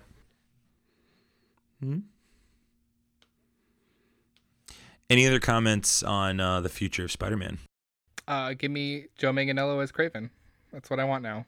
I'm investing all into Joe Manganiello. Oh, last question. Do you think that the Avengers Tower is Osborn's or the Baxter Building? Ooh. I think going off what you said about Sony not wanting to invest, it's Baxter. It's Baxter. Yeah. It's Baxter Building. Yeah, I think so too. I hope it's Baxter. It would make sense if it was Osborn because it's a Spider-Man movie, but I hope it's Baxter, dude. Seeing the Fantastic Four in this MCU would be Do you think awesome. Do you think the MCU has hired their Fantastic Four? Do they know? Do the Fantastic Four know who they are right now? You mean the cast of New Girl? Oh my gosh, Isaac! Isaac, The cast of New Girl knows that they're the Fantastic Four? Isaac, real talk. I'm all in on that. Yes. I'm all in on that. Like, Wait, I'm not okay. even joking to you. When we talked about this, are we saying that the actual characters that are played by No, the no, no, actors the in New actors, Girl the actors. are the Fantastic Yeah, Four? I would love it. Or the actors are playing the four main actors in Well, that New was Girl are that playing was the Fantastic question. Four. Like, Is it going to be the actors or the cast? Or sorry, No, the cast or the actual character? I would like Zoe Deschanel to play that character because I think she could do that well. Max Greenfield would be really, really good as a villain. But yeah, the other two don't. If Jake Johnson were to play Peter B. Parker, I'm all in on. Like, literally, if I look at the Spider-Man Into the Spider-Verse cast, all those guys could play the real versions of themselves, and you could just do again another cartoon version of Peter Parker and have Mulaney come back. Like, they could totally do that. But no, I wonder if they do know who the Fantastic Four are because the Hall H appearance is next week. Like, I wonder if they know. I wonder if they know and they're going to... That would bring the roof off the building. I still think the better chance of who we'd know for, Sue Storm and Reed Richards would be Emily Blunt and John Krasinski. I think those are the solid, like, if you had the odds on in Vegas, those two would be top for those roles. Well, and no one's going to complain if it's those two, right? And Chris Like, Evans is no one Sweeney would Torch. complain. Oh my gosh, Chris Evans. Dude, I actually liked him as Human Torch. He was hilarious. He was good. It's just good. those movies they don't hold up these days. Second post-credit scene, we get the revelation, and we didn't talk about them all episode, excuse me, but that Nick Fury and Maria Hill were actually not themselves. They were being played by Skrulls the entire movie. Did your guys' jaw hit the floor again when you saw this? Yep, and not A little bit. Not in a great way necessarily. Like, I didn't hate it, but I was just kind of like, oh, okay. Like, to me, like looking back at it, it kind of, like, on Samuel Jackson playing Nick Fury, it seemed like he was, Sam Jackson was playing himself playing Nick Fury. To, like, right. Do you At the think end like of it, he you did see that on purpose? and it almost makes sense. It's like, oh, well, that's why he was acting so weird the whole time. Yeah. Which And is, then I'm sure, why they did it that way. Then why, like, at the end of Endgame, when he meets up with Captain Marvel again, does Captain Marvel bring him up to that ship and, like, is he playing the create sword or something? Let me get in. Hold on real quick. Let me get into my Reality Stone theory real quick. So we're going to put the Reality Stone bumper right here. The Reality Stone. Okay, so every week we try to do different theories or different things like that. So this is for the Reality Stone. Also We known used as to call it- House of Mark. I was just going to say that. You guys stole my thunder. Dang. But here's my theory, Mark and Isaac. And Mark, I think you're going to love this theory. Captain Marvel, it's very explicitly described that Nick Fury does not go by Nick. What does Maria Hill call Nick Fury at the end of Infinity War in the post-credit scene? When the car turns, what does she yell at him? She yells Nick. She yells Nick at him. Go back to the clip. If you watch the clip, she goes, Nick, Nick, as the car turns. Now, obviously, we hadn't seen Captain Marvel yet, but they were filming it at the time, and I think that's why they put that line in there. Rewind even further back into Age of Ultron. Nick Fury's having dinner with them. He cuts his toast diagonally. And Captain Marvel, he says he does not like eating his toast diagonally. That's an explicit detail that he tells Carol Danvers. But the nitpick on that, the Ultron one, technically he cut a sandwich into triangles. Doesn't matter. Here's my theory. My theory is that she took him up after the first Avengers. When he realized there were extraterrestrial threats and he saw that the people in S.H.I.E.L.D. were all going to be bad. And after what's it called? Winter Soldier, After it all collapsed, he went up. That's my theory. My theory is after Winter Soldier, he went up. And that in Infinity War, he didn't die. That Talos died. Talos was the one that disappeared. And I think that Fury's been up there for a long, long time. Well, then I would like to piggyback onto that, which was the one I wanted to talk about, where, we're going reality stone here, so it's, it's a what if. What if your theory, if what you're saying is true, what if at that same time when Tony is found by Captain Marvel and brought back, what if they made a pit stop and Tony got dropped off there because he needed to talk to Nick Strange? So then the Tony Stark that died at the end of Endgame was a Skrull. No? Oh, so my theory is far-fetched and yours is totally accurate and correct. Right. No, let's move on. The reason your theory is far-fetched is because that would take everything emotionally out of Endgame. It would, wouldn't it? It would take everything That's out all of it. Whereas, about Mark's is Nick ready Fury, to mess with people's minds.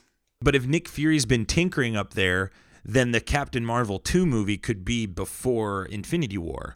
Yeah, but and it could be how what he's smart doing up is there. Nick Fury to be able to tinker and stuff when he wants someone really smart to help him tinker with his ideas, someone that would be willing to do what he's thinking that needs to be done? Your theory is, what's the word I'm looking for? Stupid. That's the word I'm looking for. It's very, very stupid. Max, and I say stupid. And while we're at it, what if all the Avengers are Skrulls? And what if they the are? whole And they series is that they're all Skrulls, themselves. Yeah, what if everyone's a Skrull? Yeah, what if everyone's a Skrull? What The if only we're person on the that's real Earth is Peter Parker. What if Peter Parker's the only real what person? If Spider-Man, and that's why he What doesn't... if Uncle Ben's a Skrull? We don't even know. What if Uncle Ben's a Skrull and he didn't actually die? Nobody cares about Uncle Ben, Isaac. Be quiet. Okay, sorry. Max doesn't anyways, I guess. So. But guys, Uncle Ben. Uncle Ben. Where's Uncle Ben? I will never see an MC movie ever again unless I get a 5-second clip of Chris Pine dying as Uncle Ben. What you're gleaning from that statement is I need a 5-second clip. That's not what I said. That's what you Mark. said. You said I need 5 seconds of some Uncle Ben business. Uncle Ben business. So you just tuned out as soon as I said 5-second clip. Yeah, basically. I'm sorry, man. I'll re-listen and come back to it. Okay. What do you guys think of the future of the MCU though? This one definitely is hinting at it. All downhill from here, I guess. It looks like it's a sword station. What do you guys think? Well, I mean, I mentioned that that's probably what he's building was sword. Guess we're not all listening to each other, are we? Well, no, your theory was stupid, and so I stopped listening about 20 minutes ago. I'm sorry. I didn't realize you had something positive to bring to the conversation all of a sudden. My bad to, make you think that that I'm so stupid because of you. Honestly, without you, I'd be smart, I guess, right? Honestly, I left Far From Home because of that scene slightly puzzled. I was like, I don't know what this scene, post-credit scene, does to set anything up. I don't know. It just made me more confused than anything else. And yeah, it's cool that there's a bunch of Skrulls out there. It's cool that Nick Fury's, up in space, but we have no idea what the crap is going on.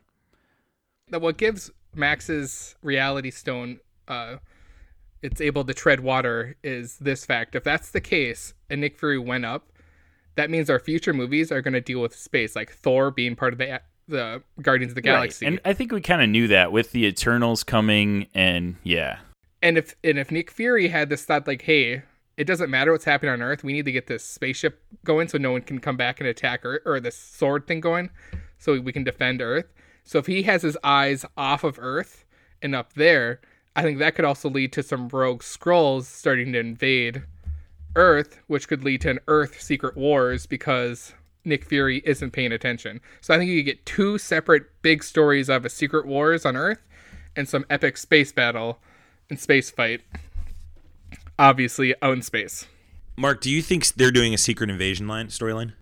I think you can. If you're going to give us Nick Fury's been in space for a while, what is stopping from rogue Skrulls on Earth being like, hey, screw this. I think we're being treated unfairly and like we should be able to live our own lives, and what's better way to get back at Nick Fury is by destroying what he tried to build and I don't know. Protect. I've said before, after Captain Marvel, Secret Invasion just didn't seem to be the play. I think they could still do it, but it's going to be a much different Secret Invasion than like the comic version. Like it's not going to be remotely similar to that.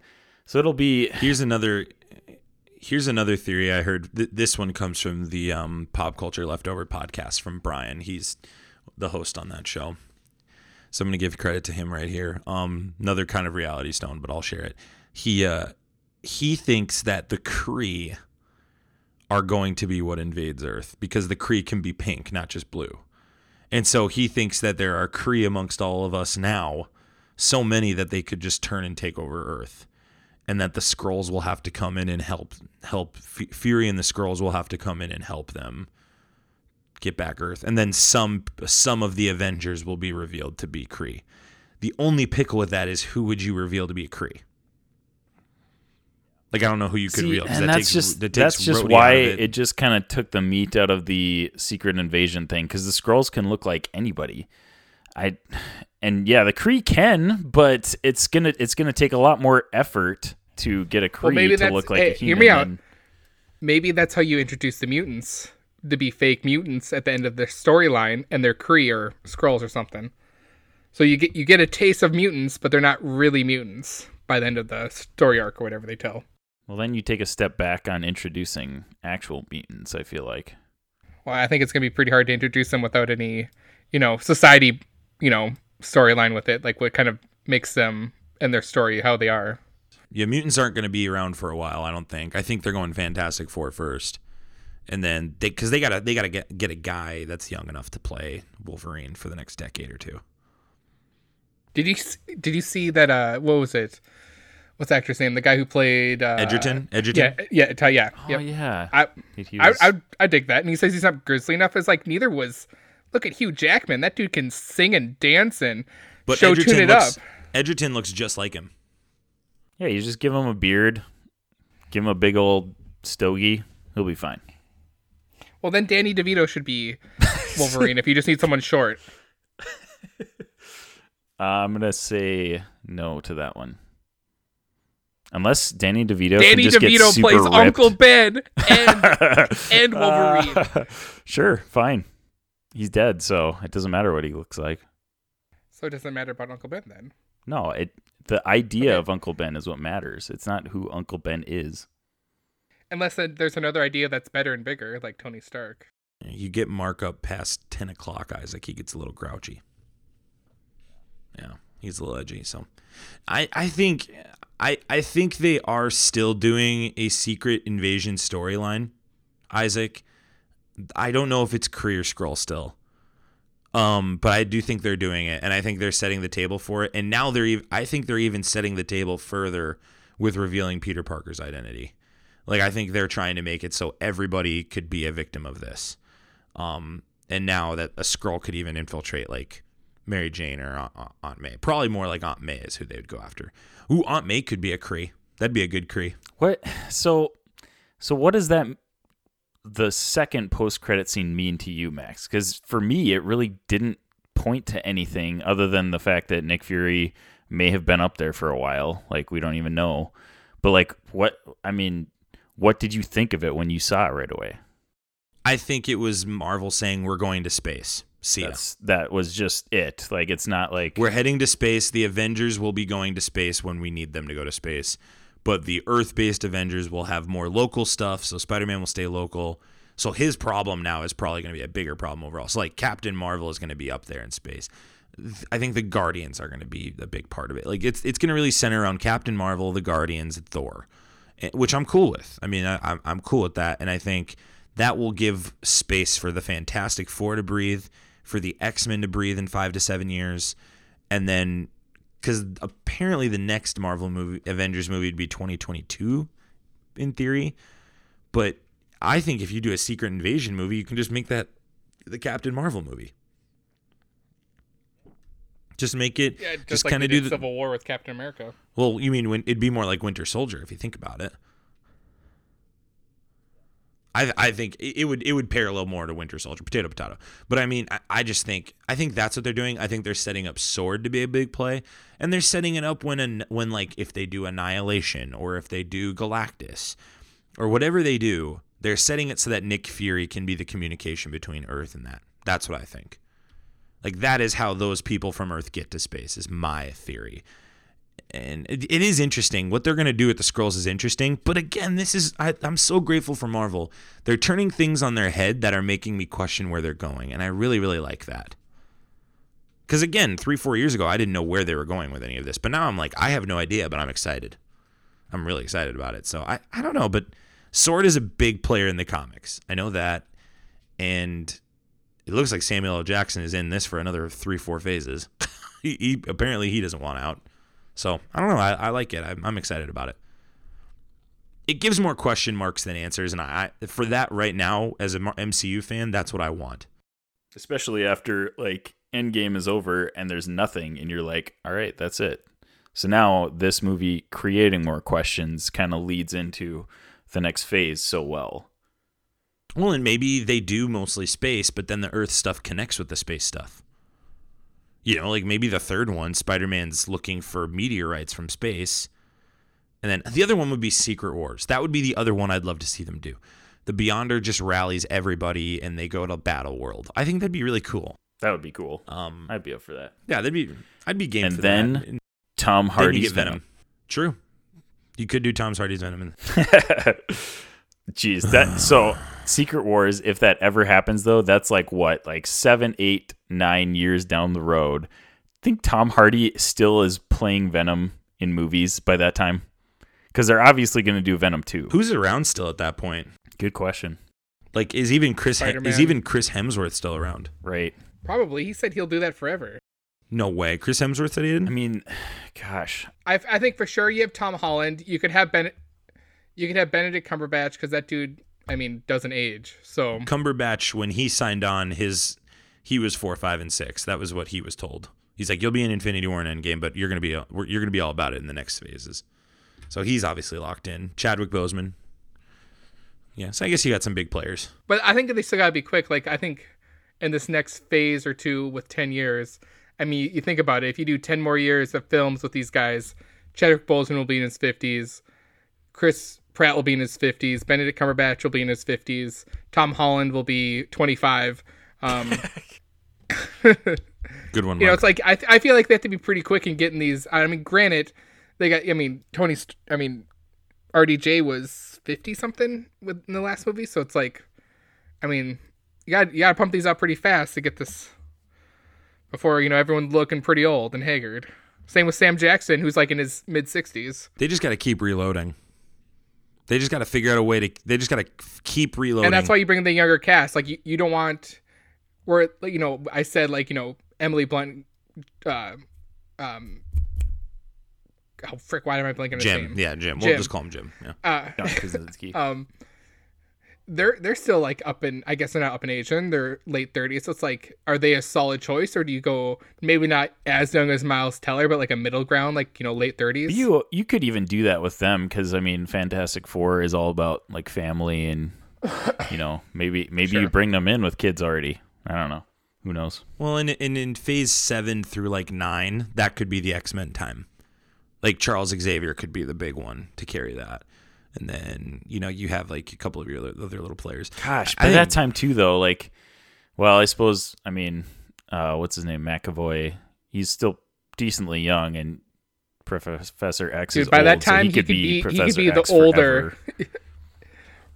And that would be the meta, like, you know, oh, they brought back James McAvoy to play X. That would be just epic. like with, you know, J. Jonah Jameson. Right. Yeah. Well, any last second thoughts, gentlemen, before we close out the show?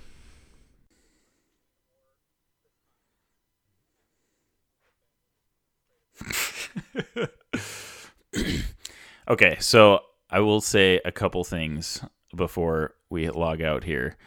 Spider-Man Far From Home is a great, great movie. Whether you're a Spider-Man fan or not, go see it as soon as possible. Cough Jarrett, go see it. It sets up the next phase of the MCU, And it's a fresh take on Spider-Man. And that's why I'm okay with everything that they're doing in the MCU. It's something that we haven't seen before. And that's what they're going to continue doing with Peter Parker's identity revealed for Spider-Man 3 or, whatever movie he's going to be in next. It's going to be fresh and new. It's going to be kind of weird, but I'm all for it. I'm ready for it. The next phase of the MCU. I'm going to have one more question, Isaac, but Mark, real quick, last second thoughts. I think we got a pretty good movie in Far From Home, and I think it's going to set up some exciting stuff with the post-credit scenes and how what will be the future in the MCU and what will be the future of what Peter Parker will have to deal with in his next movie. 2 lists I want to hear from you guys real quick. We're going to go right into our top 5. We're going at 3. Infinity Bros 2. Top 5 1. list starts now. All right, every week we like to do a top 5 segment. This week, I just want to hear your guys' top 5 Spider-Man movies. And then as a bonus top 5, I want to just keep track of what are your top 5 and top 10 MCU movies, and does Spider-Man crack them? So let's start with our top 5 Spider-Man movies. Isaac, we will start with you. Sure, you want to start with me? Because I'm probably going to talk for a long time here. Oh, you do you. Okay. All right, here I go. Okay. Well, I'm going to start with 8. I'm going to rank all of the Spider-Man movies because I'm going to be Mark Jones and break all the rules. So my 8. No, I kept it all in a top 5. I just would be like Amazing Spider-Man, the whole series would be 5. So I'm not gonna let you have that one. No, fine. Well, I'll be my own man then and break all the rules. How's that sound? Thank you. Be your own person. I love that. Isaac. Number 8, my least That's favorite what makes you better than Spider-Man Max. movie is Amazing Spider-Man 2. 7, Amazing Spider-Man. 6 is Spider-Man 3. And I will, I didn't start out with a disclaimer, but I enjoy all of these Spider-Man movies as a Spider-Man fan, and I own all of them, and I will rewatch them. They're not terrible movies to me, even the Amazing Spider-Man movies, even though they're worse than all the other ones. So Spider-Man 3 at number 6. Number 5, I have Spider-Man Homecoming. Number 4, I have Spider-Man Far From Home. And I will tell you why it doesn't crack my top 3.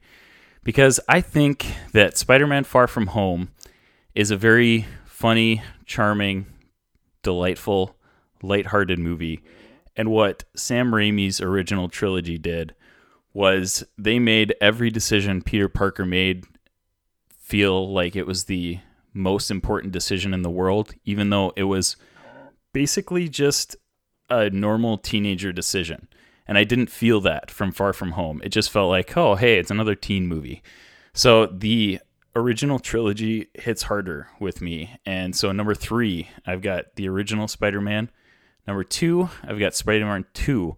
And my number 1 overall Spider-Man movie is Spider-Man Into the Spider-Verse, which is a fantastic movie. 6 out of 6. Go see it.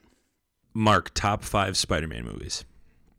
Probably start with Homecoming, Spider-Man 3, Far From Home, Spider-Man 2, and then Spider-Man. Okay. My list is number 5, Homecoming. Number 4, Spider-Man 1, Tobey Maguire. Number 3, Spider-Man 2. Number 2, Spider-Man Far From Home. I think this one is better than the Raimi films. Yeah, we've talked about it in all verbatim here, so I'll keep moving on with that. And then number 1 is Into the Spider-Verse. It's the best Marvel movie of all time. So that's my opinion. So better than Thor Dark World. Oh, that's a great point. I forgot that movie exists. Oh man, yep. Well, that's gonna have to be my number 1 Spider-Man film too. There we go. Yeah, I guess. Let's transition to our top 5 MCU movies. You may or may not have Spider-Man in them, but let's hear them anyway. Isaac, what are your top 5 MCU movies as of July 15th? Wait, are we doing top 5 first and then top 10, or are we doing just all? Let's do the top list? 10. Let's do all top 10. The whole Let's list in one. Oh my gosh, top 10. No, screw that. Just do top 5. Or did you not come up with the top 10? Is that what you're saying, that Mark? Did you not prepare like we talked about earlier today? Oh, I thought you guys. Oh, that's fine. When you shared Okay. our, because we've already done our top 10 before on our stream. I thought that's what He literally said, "Bring a top 10."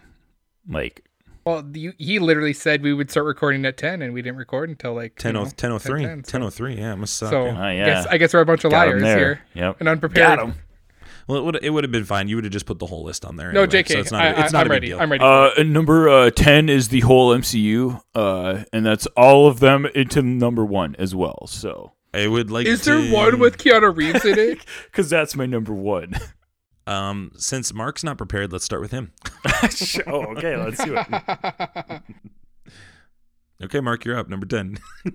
The whole MCU, all 24 of these movies are my favorite. What is it now? Is it 22 with Far From Home? It's 23. 23. I thought it was 23. 23. Yeah.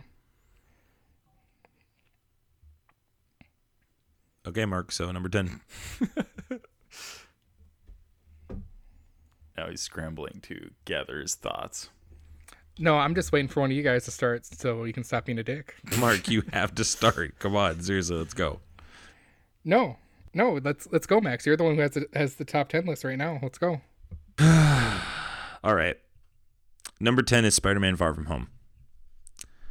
I think this one is better. The notable ones it's better than are Captain Marvel, Guardians of the Galaxy 2, Ragnarok, Avengers: Age of Ultron, and Captain America 1.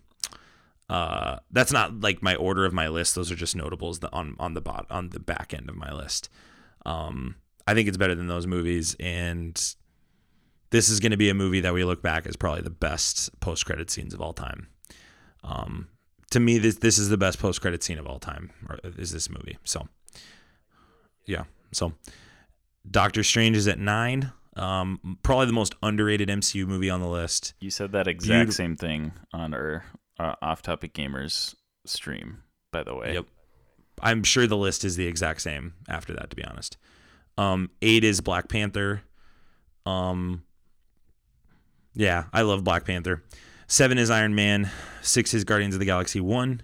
5 is Civil War. 4 is Avengers. 3 is Winter Soldier. 2 is Infinity War. And 1 is Avengers Endgame. Greatest comic book. There's a different distinction here. There's the greatest comic book movie of all time, just like what a comic book movie should be, is Endgame. I still think Spider-Verse is the best overall Marvel movie ever. So I just want to make sure I make that distinction. So yeah, that's my top 10 MCU list. So Mark, go for it. My top 10 still does not include Winter Soldier. Oh, boo. Oh, well, maybe we'll just skip it. Boo. Oh, okay. Oh, okay. Oops. Thanks for coming, But no, Mark. don't. Well, we'll talk to you later. All right, Mark, go ahead. I don't want to anymore. Oh, okay. No, I'd put my top 10. I would do Doctor Strange. I would say, like, thinking about this list, Far From Home, I think, reaches into my top 10 just because of Mysterio and my love for him as the iconic Spider-Man villain that he is. My number 8, I would do Black Panther. 7, the first Guardians. 6, I do Infinity War. 5, the first Iron Man. 4, Guardians of the Galaxy 2. 3, Ragnarok.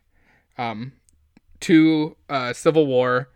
And then number 1, Thor: Dark World. Obvious choice for number 1. Obviously. But all kidding aside, it's Endgame. Endgame in my book. I haven't cried more in a movie since. I can't even seriously, remember. I think I cried more, maybe like 10 plus times more in Endgame than any movie that I've ever watched combined. Like, seriously, so much crying. Close us out, Isaac. All right, here we go. Here are my top 10 MCU movies. Number 10, I've got Black Panther. Number 9, I've got Spider-Man: Far From Home. It knocked off Homecoming of my top 10 list from previous. 8, Thor: Ragnarok. 7, Guardians of the Galaxy. 6, Iron Man. 5, Infinity War. 4, Avengers. 3, Winter Soldier. 2, Civil War. And 1, Endgame. Endgame made all of our number 1 spots.